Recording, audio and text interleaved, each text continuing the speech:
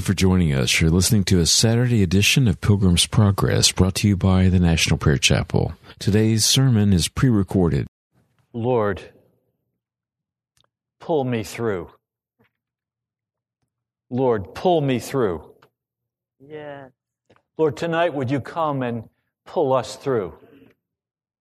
I know there's no way for a man or woman, a boy or girl, to get through these issues without you doing the work. Would you please come tonight in mighty power and touch our hearts and pull us through?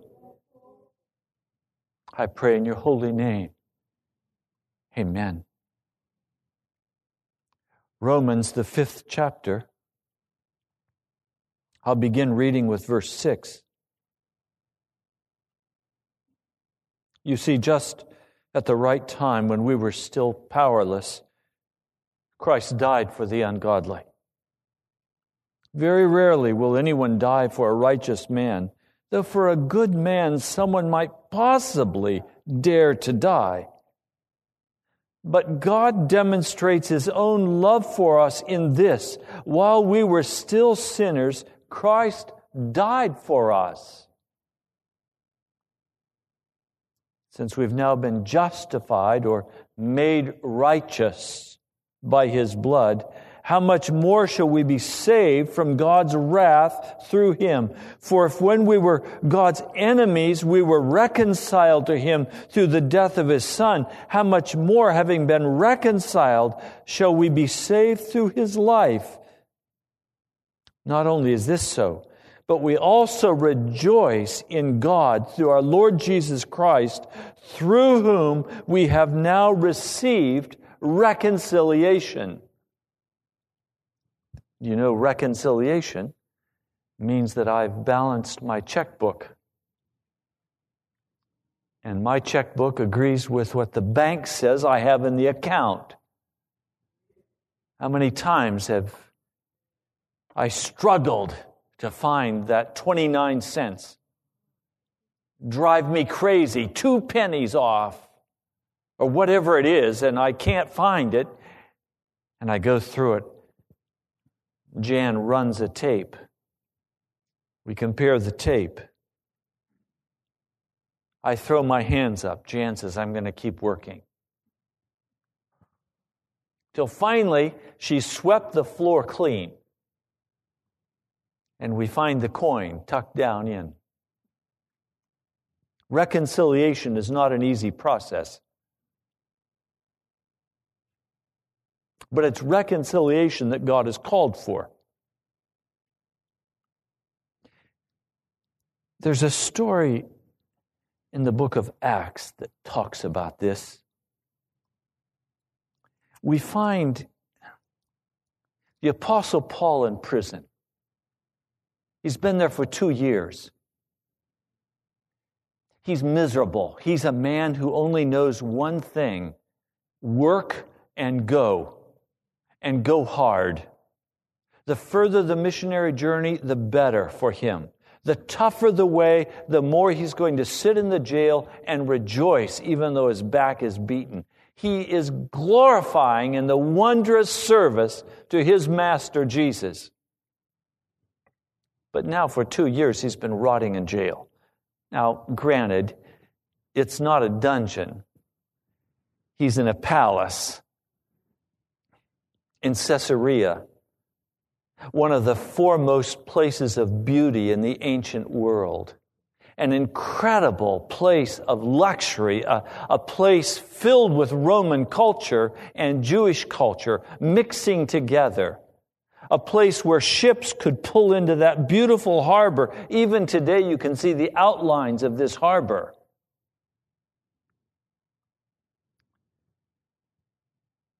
Paul is there waiting to be vindicated so he can be released and go on his way as a missionary for Jesus.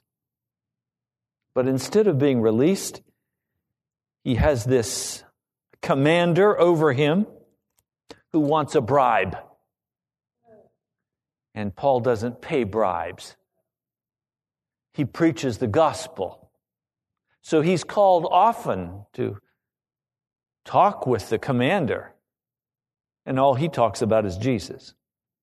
And all the commander wants in his heart is a bribe and to please the Jewish people. So he remains in jail. The command changes. And we find in Acts, the 25th chapter, he goes to trial again. This time he's going to go to trial before King Agrippa and Bernice. Just a word about King Agrippa. This is the son of King Agrippa, Herod Agrippa. You remember Herod Agrippa was the one who killed James, who tried to kill Peter. The angel caused him to be able to walk through the gates. This is the father who went to speak to the people of Tyre. And they said, "Whoa, you're a god." And because he did not denounce them for calling him a god, the Lord God of heaven stepped in and struck him with a plague of worms. And he died. He was eaten from the inside out with worms. This is that man's son. He didn't learn very much.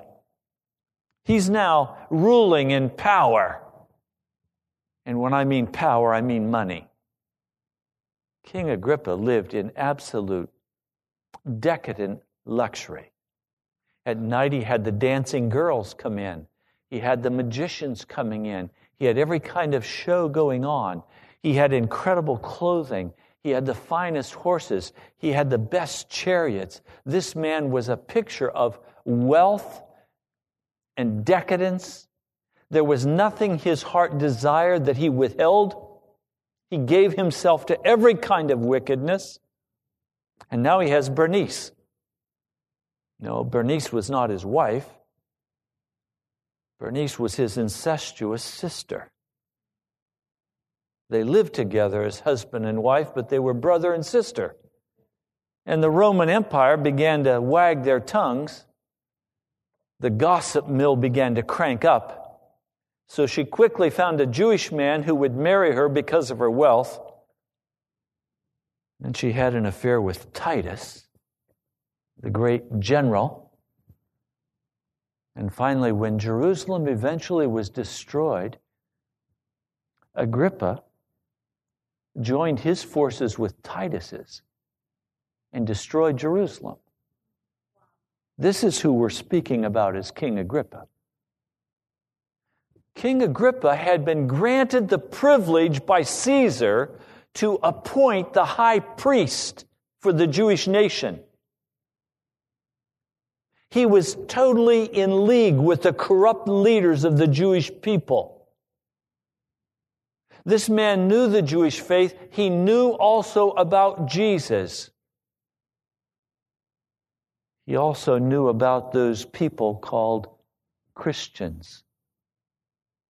He knew that they had first been called that in Antioch as a term of scorn, as a term of persecution. You Christian, you Christ follower. They were not Christ followers in Rome. They were followers of Caesar. They were followers of Diana. They were followers of Oprah. These were the people of Rome. Now, King Agrippa and Bernice arrive at Caesarea with their beautiful yacht in order to pay their respects to Festus. King Agrippa, we find in chapter 25, verse 23, came with great pomp and entered the audience room with the high-ranking officers and the leading men of the city. No doubt they had just come from a great fast, a great feast, where every kind of food had been laid out before them. They come into this hall, and now they're going to listen to this learned man, trained under Gamaliel, recognized as one of the greatest young scholars of the Jewish people, who now has these strange and perverted ideas about a man called Jesus even saying that he'd been raised from the dead. They're eager to hear him. They want a little bit of entertainment. Paul is brought into this hall in chains, and King Agrippa said to Paul, "You have permission to speak for yourself." I like what Paul did. He doesn't begin to speak. Everybody's in commotion. He raises his hands so you can see the chains hanging down, clanking as he raises his hand. Notice it says, Paul motioned with his hand. In other words, he said, quiet, quiet. I want you to see that Paul was not ashamed of his chains. He was standing in front of the august assembly of city rulers and Roman powers. And there was nothing in him that was ashamed of the chains he wore. He didn't try to hide the chains behind his back and pretend he was a normal citizen of Rome, even though he had full citizenship in Rome. He boldly let the chains be seen and heard. And he began his discourse, explaining who he was and what he did and the sin he'd committed, explaining how he had killed Christians, how he had persecuted this church, how Jesus had come to him in person and struck him down, how he had asked the Lord, "Who are you?" And the Lord had answered, "I'm Jesus whom you're persecuting. Now get up and stand on your feet." You can see him. He's blind. He's trying to stand up. He can't see. He's totally off balance. "I've appeared to you to appoint you as a servant, that is, a doulos, an absolute slave, and as a witness of what you have seen of me and what I will show you." And you know, he took him off into the desert of Arabia and gave him incredible revelations of glory that no man should be able to see. "I will rescue you from your own people and from the Gentiles. I'm sending you to them to open their eyes and turn them from darkness to light and from the power of Satan to God, so that they may receive forgiveness of sins and a place among those who are sanctified by faith in me." Now, what we most want to speak about is this question of being sanctified. Sanctified. Hagios. To be separated. To be holy. I went to an old commentary written by a friend, a dear brother and pastor of John Wesley's. His name is Adam Clarke. I want to give to you, based on his notes, if you want to look it up, on 1 Corinthians 6:11. These are his definitions of what sanctification is. Sanctification, he said, is separation from common, earthly, or sinful uses to be wholly employed in the service of the true God. Let me give that to you one more time.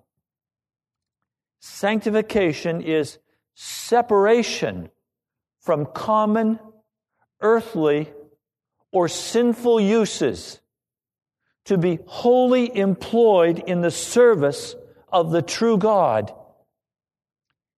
Separated from earthly things to be joined with spiritual reality. Separated from time to be joined to eternity. Separated from idols to be joined to the living God.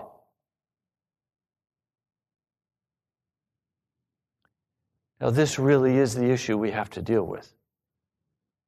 To be sanctified means to be utterly given over to the service of Almighty God.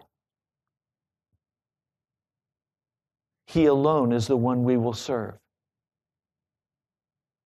Now, when a man is brought into the presence of Jesus and he begins to see the sinfulness of his heart, and he has sorrow in his heart for that wickedness, and he doesn't want to live that way anymore. He's ashamed of how he's lived. He's ashamed of his cheating and lying. He's ashamed of his posturing. He's ashamed of his pretense. He's ashamed of how he has presented himself as somebody like Agrippa.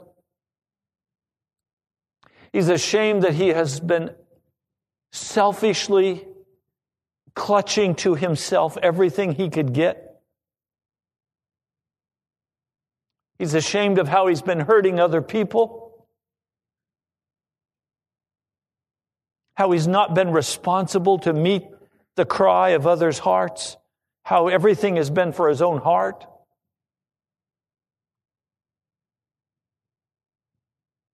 Shame begins to come into the man's heart, the woman's heart, the boy, the girl's heart. Shame begins to come into it because it's Jesus bringing conviction. As we begin to see the horridness of that self-centered life that brings destruction and bitterness and anger and heartache, pain.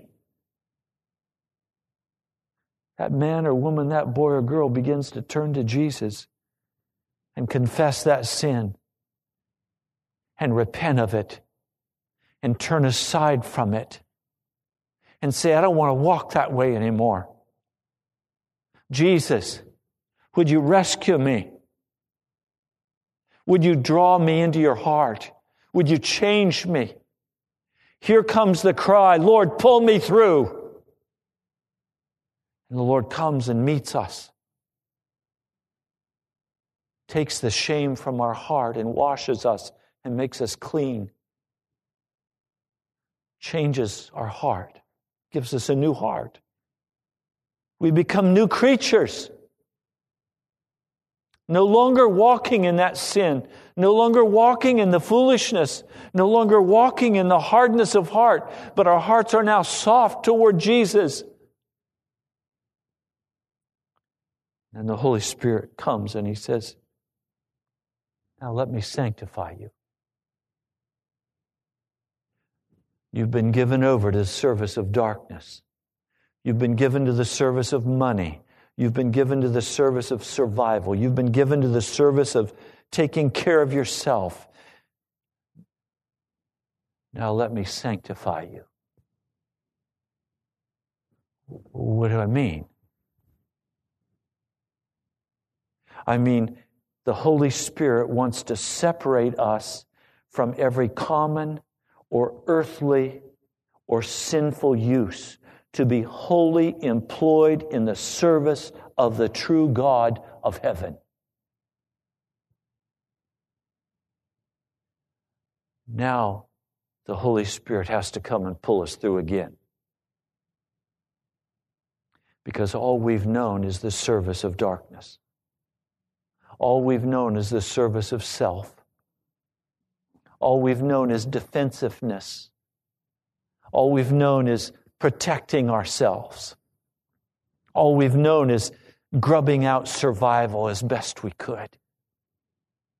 All we've known is heartache and sorrow. And now Jesus, by the power of the Spirit, comes and He says, now let me give you to my service. I want to show you what happens.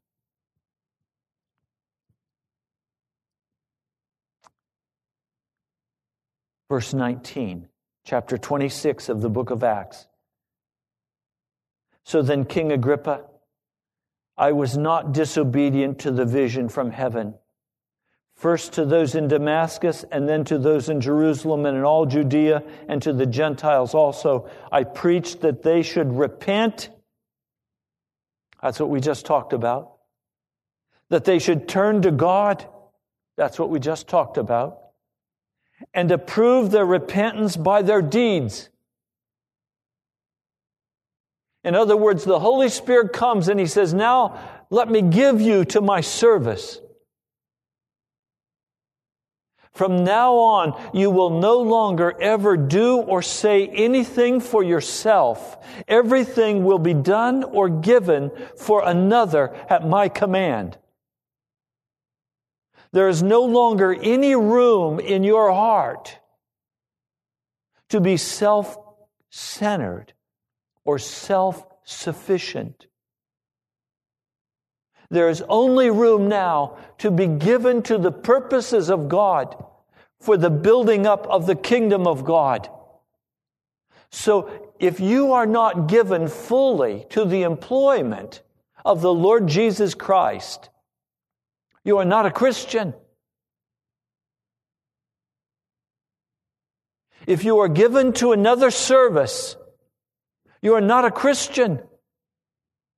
A Christian is a person who is given totally and fully over to God, and they have repented of their sins, and they've asked that the blood of Jesus wipe all of that away. They've been given a new heart and a new mind. They no longer walk in sin and rebellion against God, but instead they're saying, Lord, how can I serve you now? How can I serve you at the Pentagon? How can I serve you here? How can I serve you there? Lord, send me where you choose. I'll go wherever you send me. I'll do whatever you tell me to do. My only heart is to pour myself out as a drink offering before you, O God. I will do the will of God.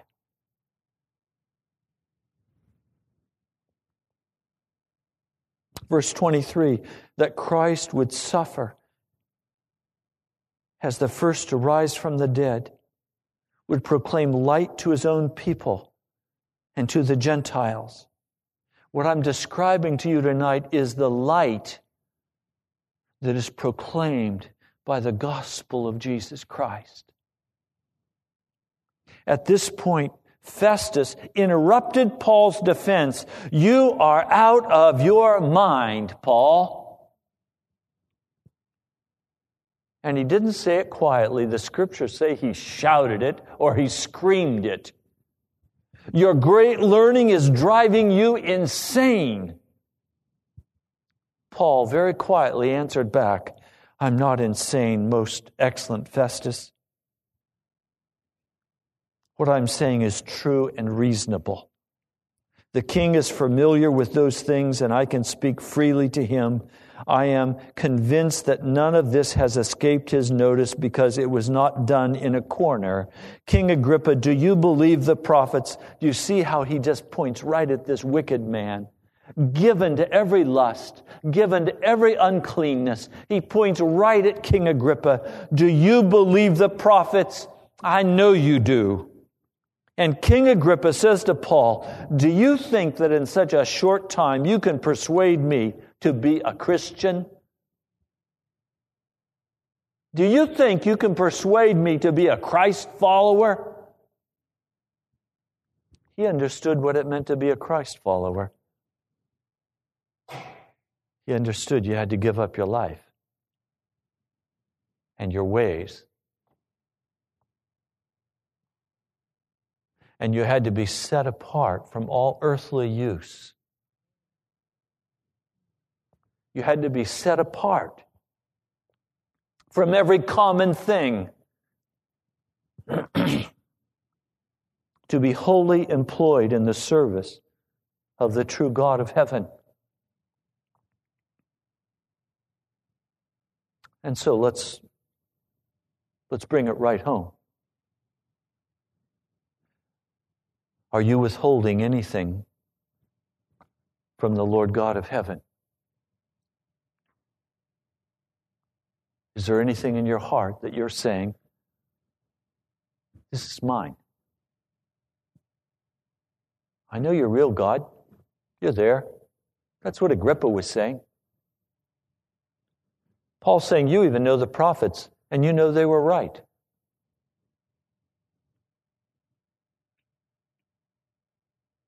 They're saying to Paul, you're crazy, man. you've lost your mind. You've gone insane. Now, can I tell you? Any normal human being would say, you are utterly crazy if you think I am going to give my inner being to another person. My inner being belongs to me alone.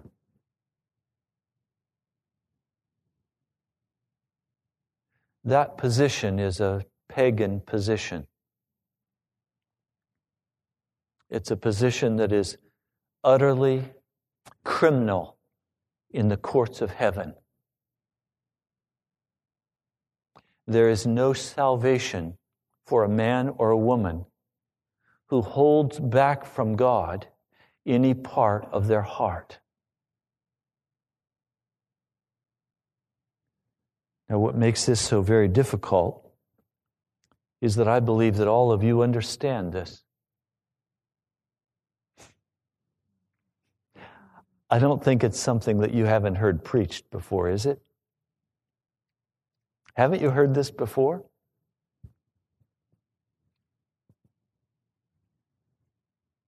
Many times?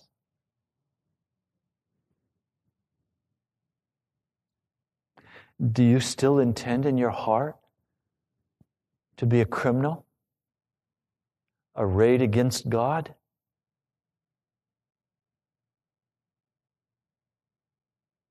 Claiming some part of your heart for yourself?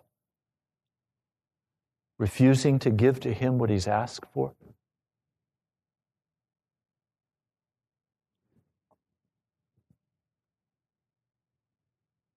Do you see why I entitled this message,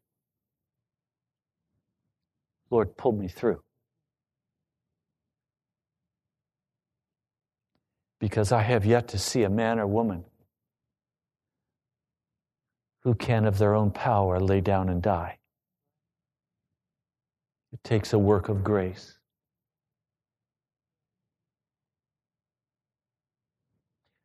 I was saying to the Lord, Lord, you always give me the title. And I came into this service and I had no title. I said, Lord, I don't need a title, but Jan's going to insist on one. She has to have it for the tapes and the CDs. He just very quietly said to me, Lord, pull me through. I know that's a word from the Holy Spirit to us tonight. It's not by works. It's not by my strength or my power. It is a work of the Holy Spirit. But I have to confront us tonight and say, we do have the ability to be like King Agrippa and say, no, you're crazy.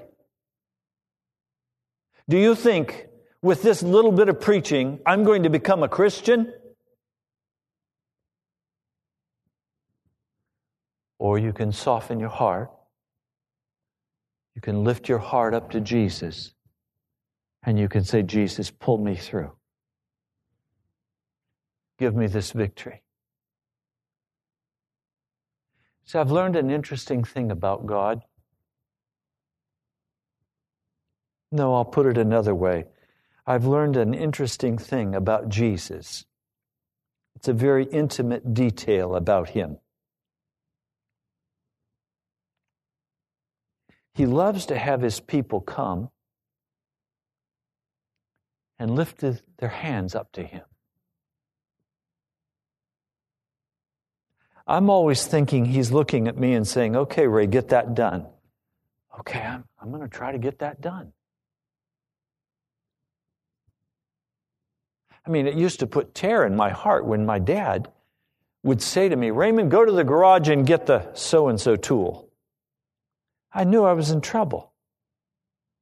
I'd go to the garage and I'd be looking for the tool. How was I to know where Dad had last laid it down? And then a second or two later, here would come my big brother.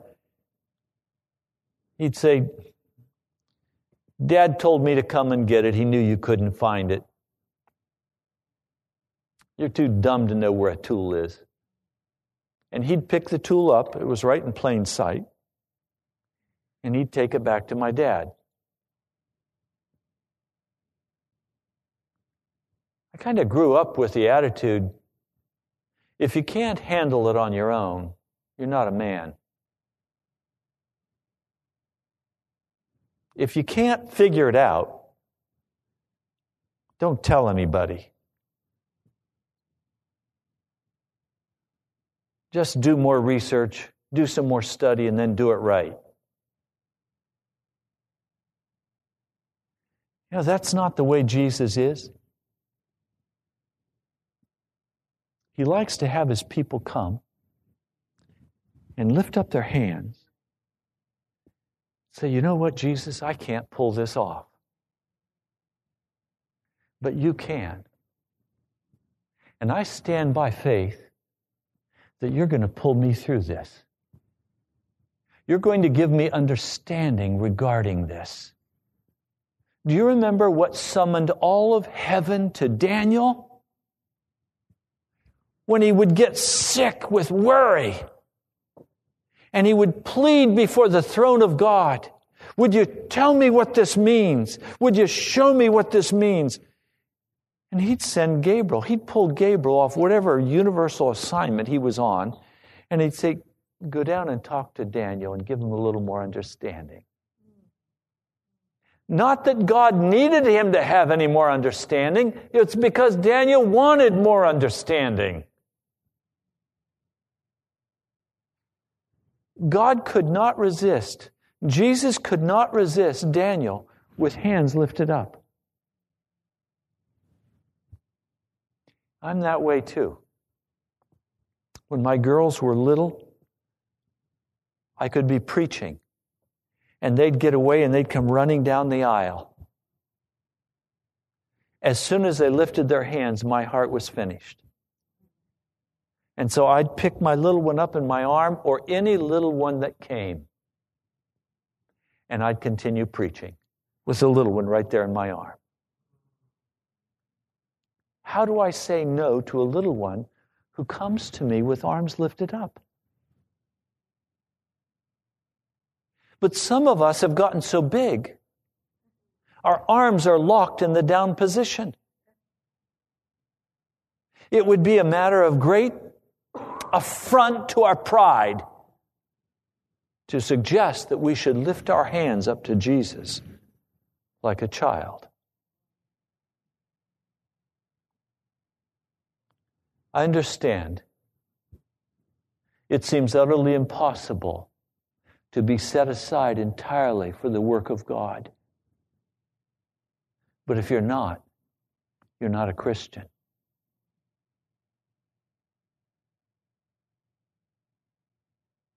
Are you set apart entirely for the work of God? Have you been set apart from common things and earthly things? Have you been given to Jesus? And will you lift your hands to Him and say, Jesus, pull me through. Almighty God, pull us through. Pull this congregation through, Jesus. We're a people who want to follow you, but we're also a rebellious people, wanting to maintain some semblance of a normal life, wanting to be able to go tomorrow to a job and be like the world. Lord, would you change our hearts? Would you bring to pass whatever is necessary to cause us to finally lift our hands and surrender to you and say, Jesus, would you pull us through? Lord, I confess tonight I can't pull this church through. Even as Paul couldn't pull Agrippa through. But Lord, you can. And I thank you tonight. I praise your mighty name and I worship you, King of all the earth. For you will do what you've promised. Your word is sure. Your word is faithful. I pray in your holy name. Amen. You've been listening to Pilgrim's Progress. I'm Ray Greenley, pastor of the National Prayer Chapel. Come visit us. I love you, my brother, my sister. I'll talk to you soon. With great joy, now unto him who is able to keep you from falling and to present you blameless before the presence of his glory.